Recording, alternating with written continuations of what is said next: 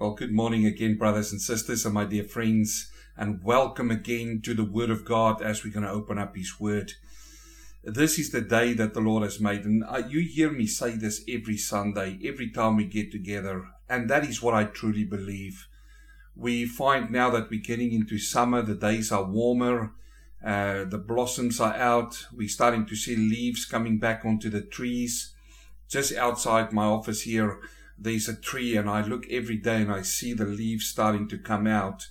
And that always reminds me of the new life that Christ gave us. First of all, He gave us life when we were born in Psalm 139. It's so beautifully written there that He knew us while we were in our mother's womb, and how wonderfully and fearfully we were made. He knew our substance. But not only that, then He gave us new life when we became born again. And when I look at the leaves, and every day the leaves becoming bigger and bigger, it just reminds me that as a child of God, when we were born again, we need to grow spiritually. We need to read the Word of God. We need to pray, and we need to allow the Holy Spirit to work in our lives. The Bible says that we are His workmanship, and that means that we need to allow God, through the Holy Spirit and the Scriptures, to work in our lives. Like that leaf just going bigger and bigger. Within the tree there is sap. It comes through the tree trunk. It takes all the moisture and it pushes it out into the leaves. And you can look at a leaf and you will see how green it is, and how it then sits in the sun, and it through photosynthesis it gets in all the energy and the vitamin D's and everything to grow. For us, the life comes through the Word and the Holy Spirit, and we need to grow in that. What more so than to follow Jesus Christ through the Gospel of Mark, which we've been doing for a while now. And as we walk with Jesus, we learn from Him. We learn from Him to grow spiritually, to grow our faith, and to strengthen our faith. And this is what we're going to continue to do today. As you remember last week, the disciples came to Jesus and they said to Jesus, "We found this man who was casting out demons in your name, and we stopped him." And Jesus said to them, "No, do not stop him. If he's not against us, he's for us." And we looked into that. But then we ended last week with these words in Mark chapter 9, verse 41, where Jesus said to the disciples, He says, "For whoever gives you a cup of water to drink in my name, because you belong to Christ, assuredly, I say to you, he will by no means lose his reward." This is where we stopped last week, and you remember I then read on to you to the end of the chapter where He speaks about hell. Now today I want to talk to you about temptations and the consequences of sin. Temptations and the consequences of sin. Because this is what Jesus addressed to His disciples at the end of chapter 9 in Mark. He says first of all to them, "Whoever gives you a cup of water to drink in His name, because you belong to Christ." Now, He talks about Christians. He talks about people who has got goodwill towards His children. And this is for us as well. If we give a cup of water in Jesus' name to His children, that means in the service we give each and every child of God in Jesus' name. He says, you will by no way lose your reward.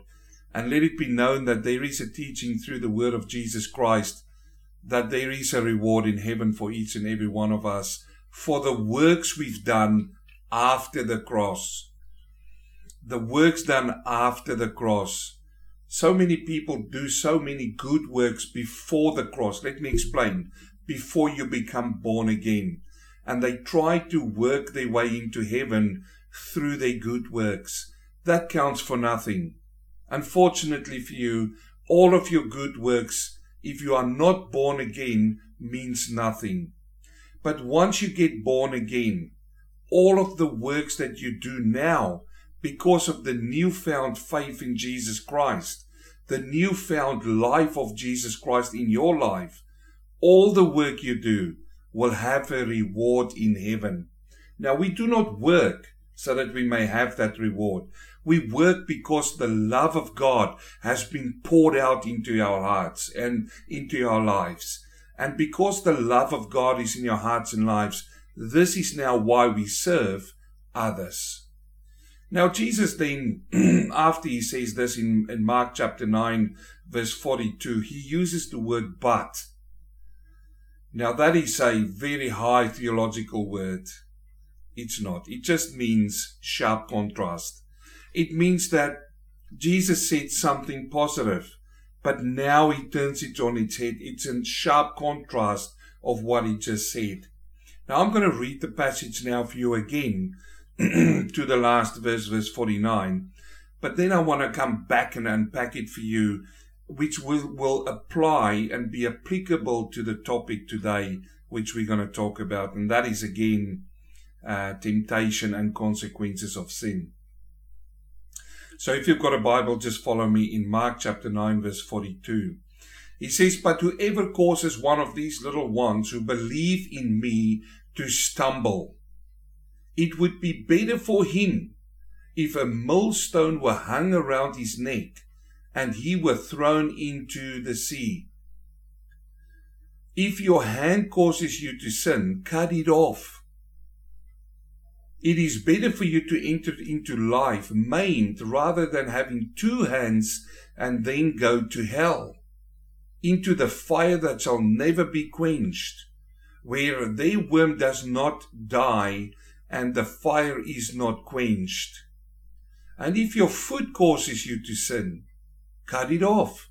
It is better for you to enter into life lame than rather having 2 feet to be cast into hell, into the fire that shall not be quenched, where their worm does not die and their fire is not quenched." Verse 47, "And if your eye causes you to sin, pluck it out. It is better for you to enter the kingdom of God with one eye, rather than having 2 eyes, to be cast into hell fire, where the worm does not die and the fire does not quenched. For everyone will be seasoned with fire, and every sacrifice will be seasoned with salt. Salt is good, but if the salt loses its flavor, how will you season it? Have salt in yourselves and have peace with one another." How wonderful the public reading of the Lord's word in our midst. Amen. Now, Jesus talked there in verse 42. He says, "But because if one of these little ones who believe in me stumble." You remember, he's got a little child in his hands now, which he picked up and he started teaching them about service. And when he had the little one in his hand, many people believe that he was talking about little children. And it is true. We should not treat little children bad. But we should look well after them. But what Jesus was talking here was a spiritual sense. Little ones here were referring to the little ones in the faith, who's starting out, just been born again, and they now on this path of growth, of becoming mature. And Jesus is actually speaking here now directly to those who come with false doctrines and try to deceive these little ones in the faith. He physically had a child there, but he talks about those not mature in faith. He says to those people, if any one of them stumble, if you make them stumble, it would be better if a millstone, and remember, this is not the small millstone which women used in the kitchen, but this is the big millstone, which a donkey would be tightened to, and it will walk around. It's a heavy stone. And he says that this millstone hang around your neck and be thrown into the sea. Jesus by far is not approving suicide here. This is not a suicide mission he's talking about. He's talking about the consequence if you let any one of these new believers in Christ stumble. And this should be a message, a serious warning for those preachers out there who is dabbling into their own agendas and moving away from the Word of God. This is a serious message, even for you who do not understand the Word of God, and you have got your own agenda, and you push your agenda and not the Word of God. So he says it's better for them to fall into the sea with a millstone than to make these little ones stumble.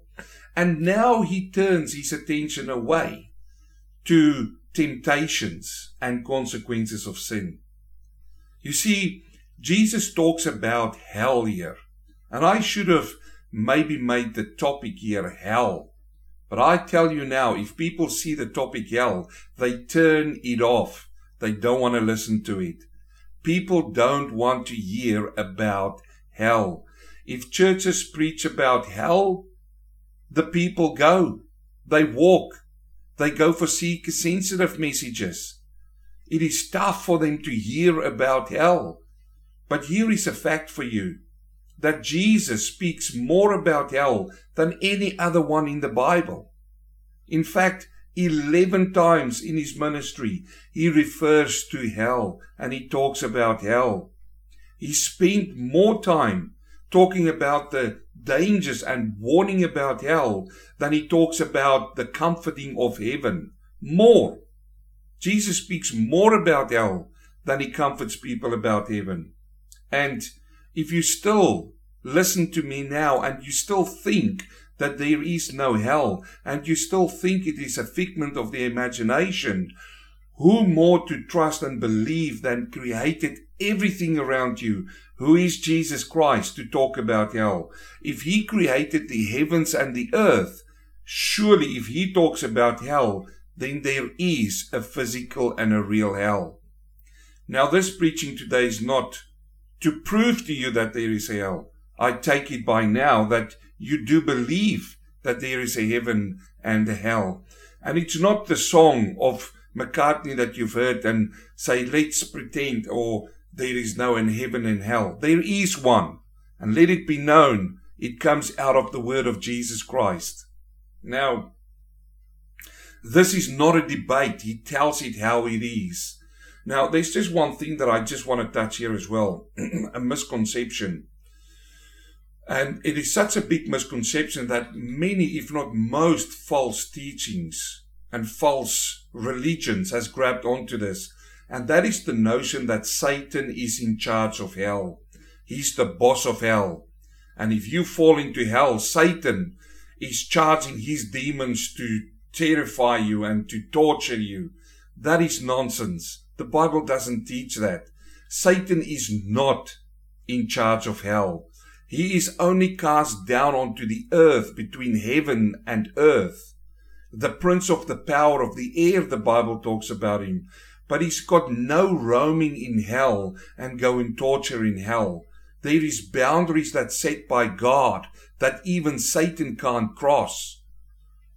The hell is a place where Satan himself will be locked up as a prisoner, as a torment for him himself. And he knows it. This is why he has confused the message about hell so that people fear him more or bow to him even more. So it is not true that Satan is the master of hell. It is not true. Just thought that I would bring that point over to you. It is interesting that people still question hell. Now let's get back into our passage here today. Because you see, there's three basic causes for sin that Jesus addresses here. Three basic ones. I don't know whether you've picked it up. The first one is the hand. You remember when Jesus said, if the hand causes you to sin, chop it off. Now, obviously, he's not talking physically. He's talking in a spiritual sense here. Let me explain. He talks about the hands because we use our hands to work. We use our hands for our own pleasure. You know, when we go around and things for our pleasure we do with our hands. We use our hands to feed ourselves. Our hands is very important and it ministers to the body. Now, Psalm 90 verse 17 says it in this way. He says, and let the beauty of the Lord our God be upon us. and establish the work of our hands for us. Listen, I don't want to speak too quiet fast. I want it to sink in. What's the psalmist say? He says, He established the work of our hands for us. Yes, established the work of our hands. This tells me that the hands were made for work, to worship God. That's what it was made for. Not only that, but we are also told that the hands were made to worship God. Psalm 134 verse 2. Lift up your hands in the sanctuary and bless the Lord. Now this is in the Old Testament, and we know that a sanctuary is the dwelling place of the Lord. And the psalmists say that we need our hands to lift them up to praise God. So number one, we take your hands. God gave us hands to work with our hands. He blesses the work that your hands are doing. Secondly, it's to worship God. But do you think man uses that to worship God? No. He uses his hands to sin against God. This is why God says, if you're not using your hands for what it's been made for, then it's better for you that you do not have a hand here on earth, but that you can go into heaven, because the hand did not lead you to sin. The second cause for sin that he uses in this passage is your foot. Remember when he said that you have to cut off one foot if the foot causes you to sin. And our feet can take us into places where we sin. This is what your feet do. It takes you to those places. You walk in ways you shouldn't walk. This is physically and spiritually. You walk in ways. It's a metaphor. It says that you're walking in a way you shouldn't walk. But here Jesus is again talking about the foot. Now, it is the feet are given us to walk after God. Now listen to Psalm 1, verse 1. He says, Blessed is the man who walks not in a negative. The psalmist writes this in a negative. He says, blessed means happy is the man. Blessed from above is the man who walks not. Now what do you need to walk with? Your 2 feet. You need feet to walk. Now he says, who walk not in the counsel of the ungodly. You see, this is what I mean. It is not walking in the counsel of the ungodly, nor stand. Now what do you need to stand? Your 2 feet. Nor stand in the path of the sinners, nor sit in the seat of the scornful. But his delight is in the law of the Lord, and his law he meditates day and night. So what is the psalmist saying there? He says that you use your 2 feet, and you need to use your 2 feet for the good and for the right reasons, and not for the wrong reasons. He uses 3 action words here. The first one is walking. That's an action. And you and I know that it takes effort to walk, and you use your 2 feet to walk. But now he says that we should not walk in the counsel of the ungodly. Now if you walk, you can quickly walk away from trouble. You can quickly walk away from danger, because you're in emotion. And this is always what happens with the ungodly. Their counsel comes to you while you're still walking. Why? Because they want you to follow them. That's the counsel of the ungodly. It is still in motion. This is what you've got to be careful for. But then the second action word the psalmist used there is the action word stand. Now it is still an action. But standing is still in motion, because when you stand, you can quickly activate your feet and walk away from danger. Walk away from temptation. And this is where he says not stand in the path of the sinners. First of all, it was in the counsel of the ungodly when you walked, but now you stop and you stand in that path of the sinners. And he says it's not good for you to do that. And then the third action word that he uses is it says nor sit in the seat of the scornful. And sitting is also an action word. Now, here is the thing. When you sit, it becomes more effort for you to walk away from temptation. It's more effort for you to walk away from danger. You need to use so much more energy to get you up and moving away. So here is the warning from the psalmist. When the counsel of the ungodly comes, stop it right there. How do you stop the counsel of the ungodly? The answer is in the verse there. He says in verse 2, but, which is again that word, that theological word of us, but his delight is in the law of the Lord. Now, put opposite the law of the Lord and the counsel of the ungodly. Which one are you going to trust? I know what I will trust. It's the law of the Lord, which is your Bible, and his law he meditates day and night. So this is what Jesus means when he says, your foot, if your foot leads you to sin, cut it off. You see, it's all in the Bible. It's all there. All of these action words is associated with your feet. Now, we are told what we need to use our feet for in the Bible. I don't know if you know that. But in Romans chapter 10, verse 15, we find a fantastic passage to tell us what we need to do with our feet. It says in verse 15, and how shall they preach unless they are sent? As it is written, and listen now, how beautiful are the feet of those who preach the gospel of peace, who bring glad tidings of good things. So the Bible is very clear to you and me what we need to use our feet for. It is to preach the gospel and to bring glad tidings. This is so opposite. So this is direct opposite to what Jesus said when he spoke to the disciples. Be aware that your feet don't lead you to sin. And if they lead you to sin, cut them off. Now, again, I want to re-emphasize that he didn't speak physically here. It is a spiritual application here. So he says that you need to look at your spiritual man. And if you are conducting in the way of the ungodly, if you are standing in the path of the sinners, and if you are sitting in the seat of the scornful, then it is better for you to cut those feet off and not to conduct in those ways. Then he says there's a third one that he mentions, and that is the eye.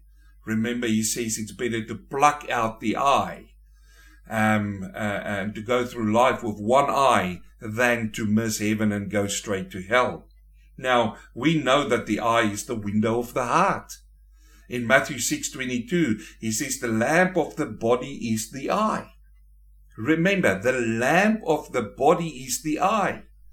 I find it so fascinating. I love to observe people and to look at people in crowds and look at facial expressions. But more so, I look at the eyes of people, because the eye is the lamp, the Bible says, of the body. If the eye is dull, you can know that the person's spiritual life is dull. If the eye is alive, then you can just see and navigate through the eye the condition of the body. Now, Jesus said it in his words. This is Jesus' words there in Matthew 6. He says, the lamp of the body is the eye. If now, therefore, your eye is good, your whole body will be full of light. What is Jesus saying? He says that if you use the eye to look at good things, positive things, living things, and the Bible is full of, I can just think, and there's another message already coming up in my mind to preach, but I will spare you the time. But he says if the eye is good, if it sees good things, if you use it to look at good things, what will happen? Your whole body will be filled with light. Now, what a wonderful place to use your eye and to go and look into the Word of God. If you use your eye to look at the Word of God, it will be full of light. And then he says, he doesn't stop there. In verse 23, he says, but, there is our theological word again. That word that means a sharp contrast. And what is Jesus using it for? He says, but if your eye is bad, what then, Jesus? Your whole body will be full of darkness. And this is what you find when you look in people's eyes. If therefore the light that is in you is darkness, how great is that darkness? You see, when Jesus teaches this and when he comes to the disciples, this is what he had in mind. If your eye is then darkness, it's then better for you to pluck it out and to walk with one eye and then to miss heaven and to go to hell. You see, in Proverbs 28 verse 22, he says, a man with an evil eye hastens after riches. So there is something like an evil eye. And we've just heard it now from Jesus where an evil eye comes from. It's because the eye is used to look at bad things. The eye is used to lust after things which is not yours. And now again, if we go back to the original sin in the Garden of Eden, the eye looked at things and saw that they are pleasing to have. It's the eye that you need to look after. He says, and does not consider that poverty will come upon him. Now, those are the three things that Jesus mentioned to these men in this last passage. You see, it's the consequences, it's the temptation of sin. It is the vehicle that takes you to sin. These things, practical things. I want you to listen to what Job says now. Job is one of the oldest books in the Bible and a very clever man. Now listen what he says in Job chapter 31 verse 4. He says, does he not see my ways and count all my steps? ? And this is a question we need to ask ourselves. Does God not see your and my ways and count our steps? He sees what we are doing with our hands. He sees what we are looking at with our eyes. And then he sees where our feet takes us. He counts our steps. How wonderful and marvelous is the word of God that Job wrote about it. Even before Jesus came upon the face of the earth and started teaching it to us. If it's repeated like that, then my dear friend, brother and sister, we need to listen to it. He says, if I have walked with falsehood, if I have walked, there comes the feet with falsehood. Or if my foot have hastened to deceit, let me be weighed on the honest scales, that God may know my integrity. This is poetry to me. He says if I've walked wrongly, then there's going to be scales of God. And I'm going to be put on the scales and weighed on the scales to see if I'm honest and if I've got integrity. Job 31 verse 7. If my step has turned from the way, or my heart walked after my eye. Here comes the eye. If my step walked away. Listen, we started in Psalm 1. And this is Psalm 1 written all over it. This is Mark chapter 9 written all over it. This is Matthew 6 written all over it. He says, if my heart walk after my eyes, and my feet took me there, or if a spot adheres to my hands. Whoa, stop it there. This is just a summary of what I just said for the last maybe 20 minutes. And Job said it way before in the Old Testament.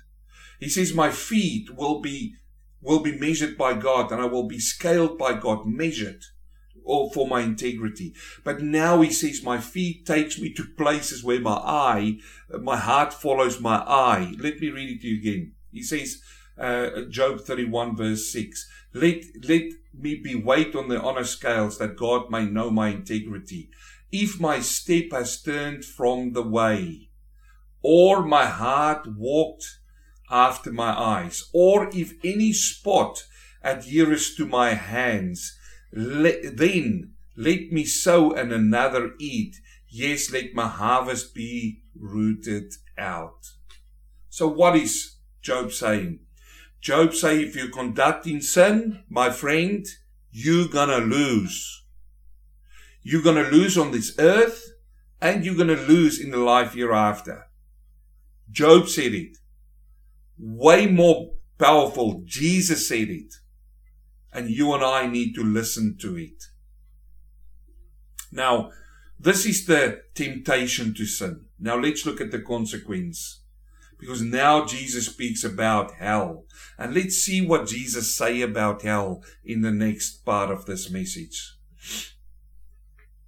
Now, Jesus speaks in this New Testament from verse 43 on about hell, as though he actually believes that hell is real. And like I said it before, that he created everything.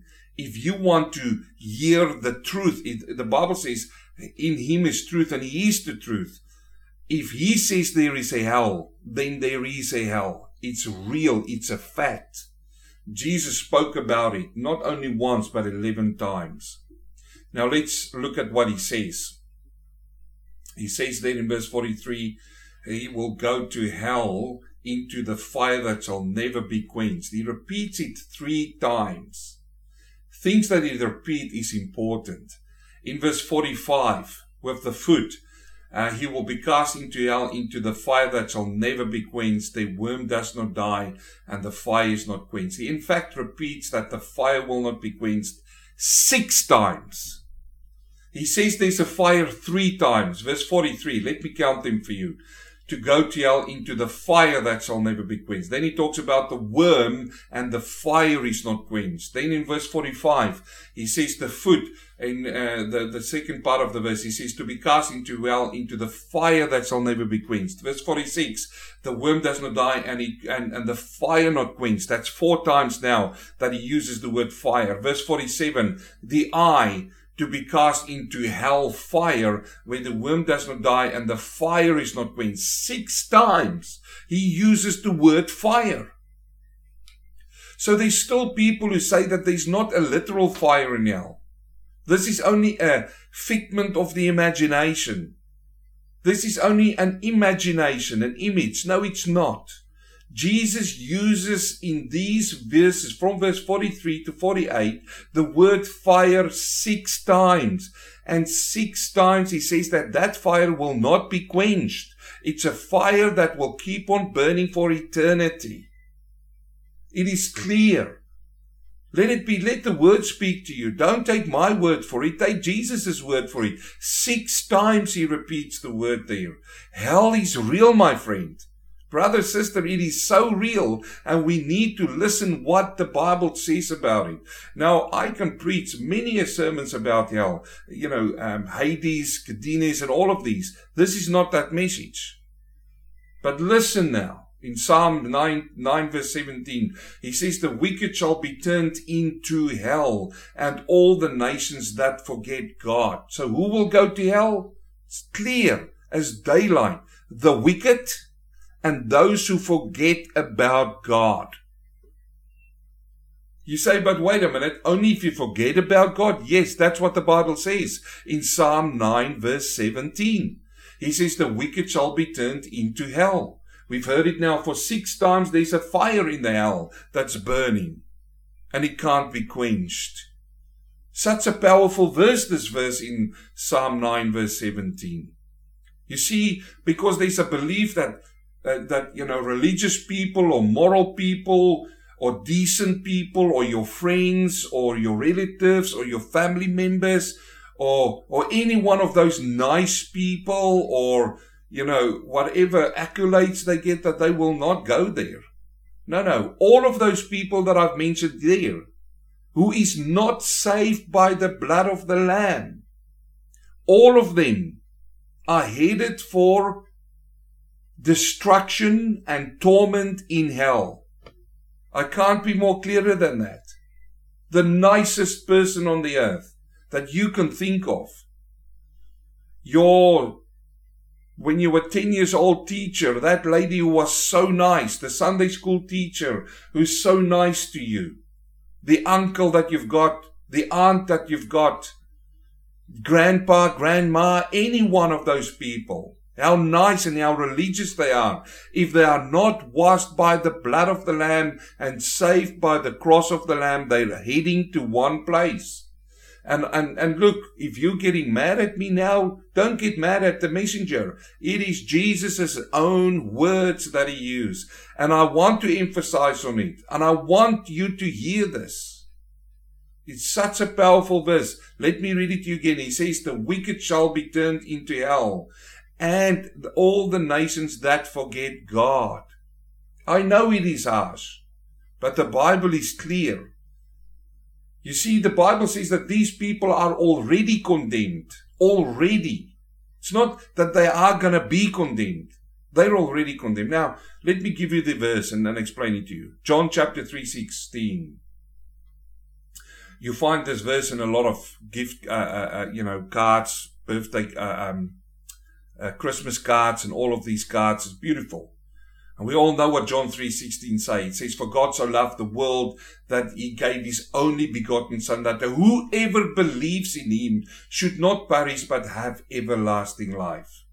That whosoever believes in him is not just to say, I believe in Jesus. Then the whole world would be saved, even the Muslims, even, the Buddhists, because they also believe in Jesus. No. That believes has got something more behind it. Go and read John chapter 3. Nicodemus. Go and read there. That believes comes with you must be born again. Okay? Now, we read on, because that's the most famous verse people use. But they stop there. They never read on to verse 17 and 18, which to me is more important than verse 16. More. Let me read it to you. Verse 17, for God did not send his Son into the world to condemn the world, but that the world through him might be saved. There is the ground. There is the anchor of these verses. He did not send his Son into the world that they just believe. No. Or to condemn them. No. But listen to these words now, because they are so telling. He says that through him. Through him. How do you get saved through him? Look, it says there in John chapter 6 that a multitude of people followed Jesus. And then he turned around to them. He said, you will drink the blood and eat my flesh. And people ridiculed him for that. How? We're not cannibals. That's a hard word for us, they said. And they turned away and they walked. They didn't follow Jesus anymore. You see, but that was a sifting time. Peter turned to Jesus and Jesus said, do you also want to go? And he says, Lord, where shall we go? You've got the words of life. But what was he referring to when he said, you will drink my blood and eat my flesh? He was referring to his death on the cross, where he took our sins to the cross and nailed them there for us. He died and then he was resurrected again. So how do we eat from the flesh and drink his blood? Brother and sister, dear friend, you come to the cross and you lay down this old life and you allow the Spirit of God to save your soul, and then you partake in his resurrection. Now this is what he does for us. How wonderful is that? Now, again, let me come back to the verse. He says, for God did not send his Son to condemn the world, but through him they might be saved. And now comes the clincher. The verse that puts the stamp on all of it. Remember verse 16, God sent his Son. Verse 17, that through him all might be saved. And now comes the verse that you need to hear. You need to hear this. Verse 18, he who believes in me is not condemned. Now, if you understand now the word believed, you will understand that that word believed is tied to verse 17 where he says, through him might be saved. You have to go through Jesus. No other way. It's only Jesus. He says in John 14 verse 1, he says, I am the way, the life. I am the truth, the way, and the life. No one comes to the Father except through me. No one. And here is the proof of that. And now verse 18 says, he who believes in him is not condemned. Oh, if it stops there, we would have all said kumbaya and it would be good. But then he gives the stark warning, but. What does it mean? Sharp contrast. He who does not believe is condemned already. Why, Jesus? Why is he condemned already? Because he has not believed in the name of the only begotten Son of God. This is clear and critical for us to understand about hell. Now, let's quickly see and finish off this morning about what Jesus says about hell. First of all, hell is an actual awful place. It's a place where you don't want to go to. It's a place where you don't want to be. Because Jesus speaks about fire, he speaks about worms, and he talks about hell itself. Fire and worms. Those aren't pleasant things. But in these verses he speaks about it. And he uses some of the most graphic language to describe this terrible place. So what makes hell so terrible? Let me give you a few and then we'll pray and we can go our way today. Hell is terrible because of the damnation and the separation that's in hell. You see, it is lost men and condemned men that goes to hell. Lost men, condemned men, people. We saw that in John chapter 3 verse 18. That's where we see that. That's where they are heading. And sadly, most do not know that they are separated from God. Hell is a separation from God. Yes, God is present everywhere, I get that, but in hell, you are left over to your own devices. Just the way you want to live your life right now. He's going to say that's fine. Once you go to hell, it's even more separated. It's even more damnation. 2 Thessalonians 1 verse 9.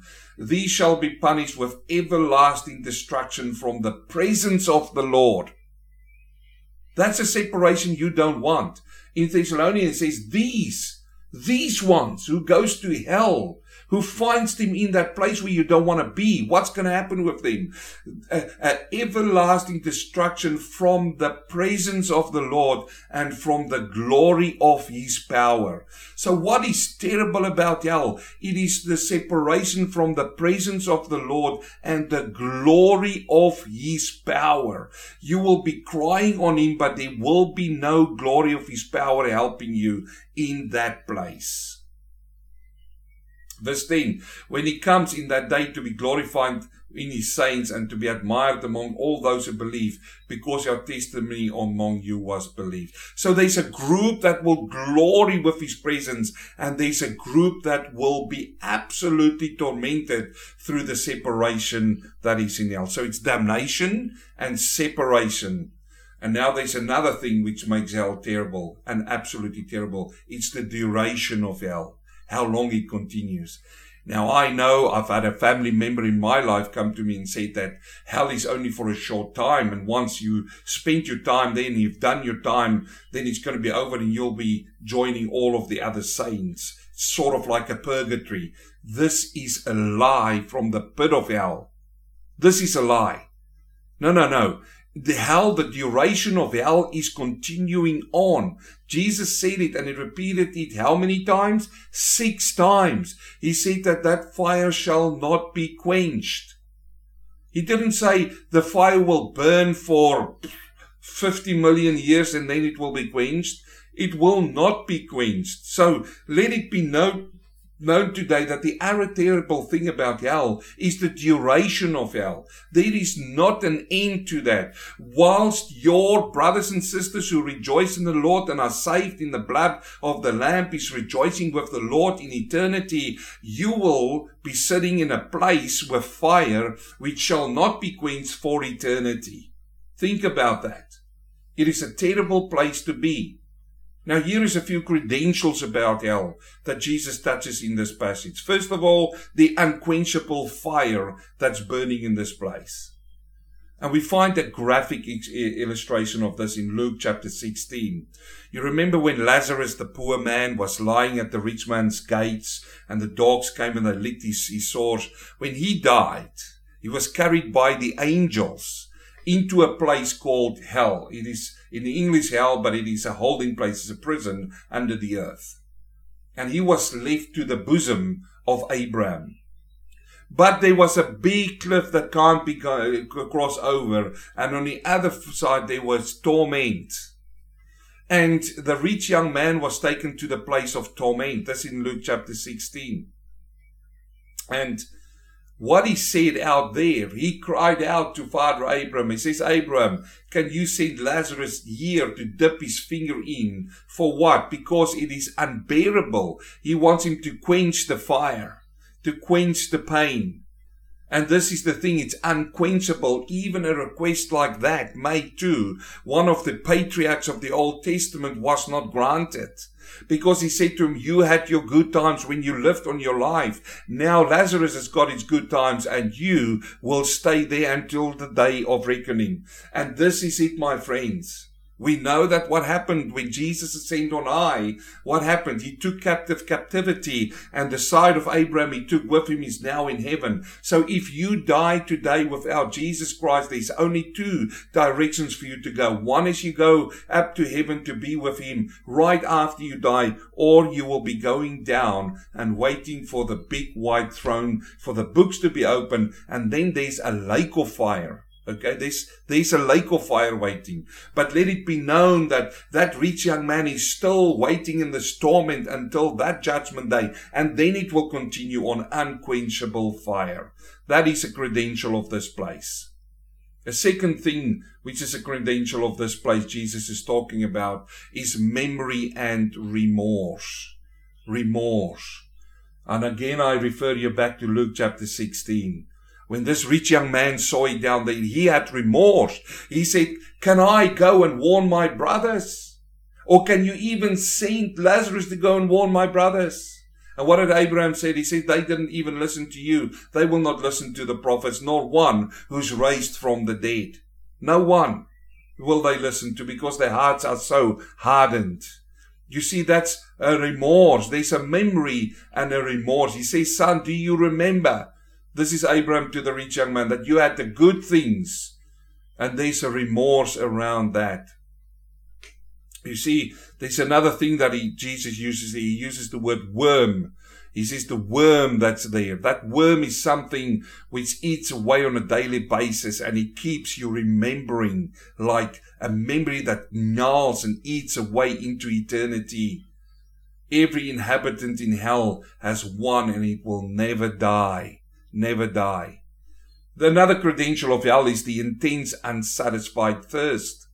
And we look at that in Luke chapter 16 again. He was so thirsty, this man who's sitting on the one side. And he cries out to Abraham. He says, let him bring me, just dip his finger in so that I can quench my thirst. But there was nothing there. Brother and sister, I want to come back to the point. I want to come back to the point. Wicked and people who forgot God. Now there's a cry out in hell. All of a sudden they believe in God. And all of a sudden they want that. And then another credential of hell is misery and pain. Misery and pain. Again, I refer you and revert you back to Luke 16, but also Revelation 14, verse 10 and 11. Talking about the misery and the pain. I'm just hurrying on. You can go and read these verses afterwards. But then there's also another credential is frustration and anger. The frustration, Luke 13:28 and Matthew 24:51. Frustration and anger. And let it be known that if you find you're in a place like that, you will find you're in a place with pedophiles, with murderers, with all of these people who are wicked. It's not the people that you want to be with. And then finally, another credential of hell is the undiluted wrath of God is upon those people. It's undiluted wrath of God. It's been released upon them. You see, why do I say that lastly is because when we see Jesus hanging on the cross, we saw the undiluted wrath of God against his son. Why? Is for the sins that he bore in his body on the cross for you and for me. He took the cup in the garden and he said, Father, this cup of wrath, he drank that cup on our behalf. The wrath came upon him on the cross. If you do not go through Jesus Christ, you will have to drink that cup of wrath of God on your own. And you will drink it. You'll have an eternity to drink it in a place which is real and which is forever. The wrath of God, that's the credentials. Let me finish. Verse 49, he says, for everyone will be seasoned with fire and every sacrifice will be seasoned with salt. Now, some people say that this fire here, they've got a belief around this fire is pointing towards hell. I want to believe that this fire is talking about the Holy Spirit, because it says that you will be baptized in the Holy Spirit and fire. Fire is a refiner. If you turn the heat on with something, with fire, it burns all of the dross, all of the bad things comes to the top, and you scoop them off. This is the picture in the mind of fire, is if you've got silver or gold, and you intensely put the fire to that, it becomes liquid, and the pure gold will be underneath, and all of the bad things at the top, and you scoop them off, and you got the pure. This is what fire does in your and my life. And it's only the Holy Spirit fire that will bring that to you. But it also says that when we die, we will look into the fiery eyes of Jesus Christ. That's a beautiful message, which I've preached once, which is so powerful. He says, and every sacrifice will be seasoned with salt. This refers back to the Old Testament. When they brought the sacrifices to God, they salted the sacrifices. And this is the same a reflection here. Verse 50, salt is good, but if salt loses its flavor, how will you season it? You can't. Because salt is the seasoning.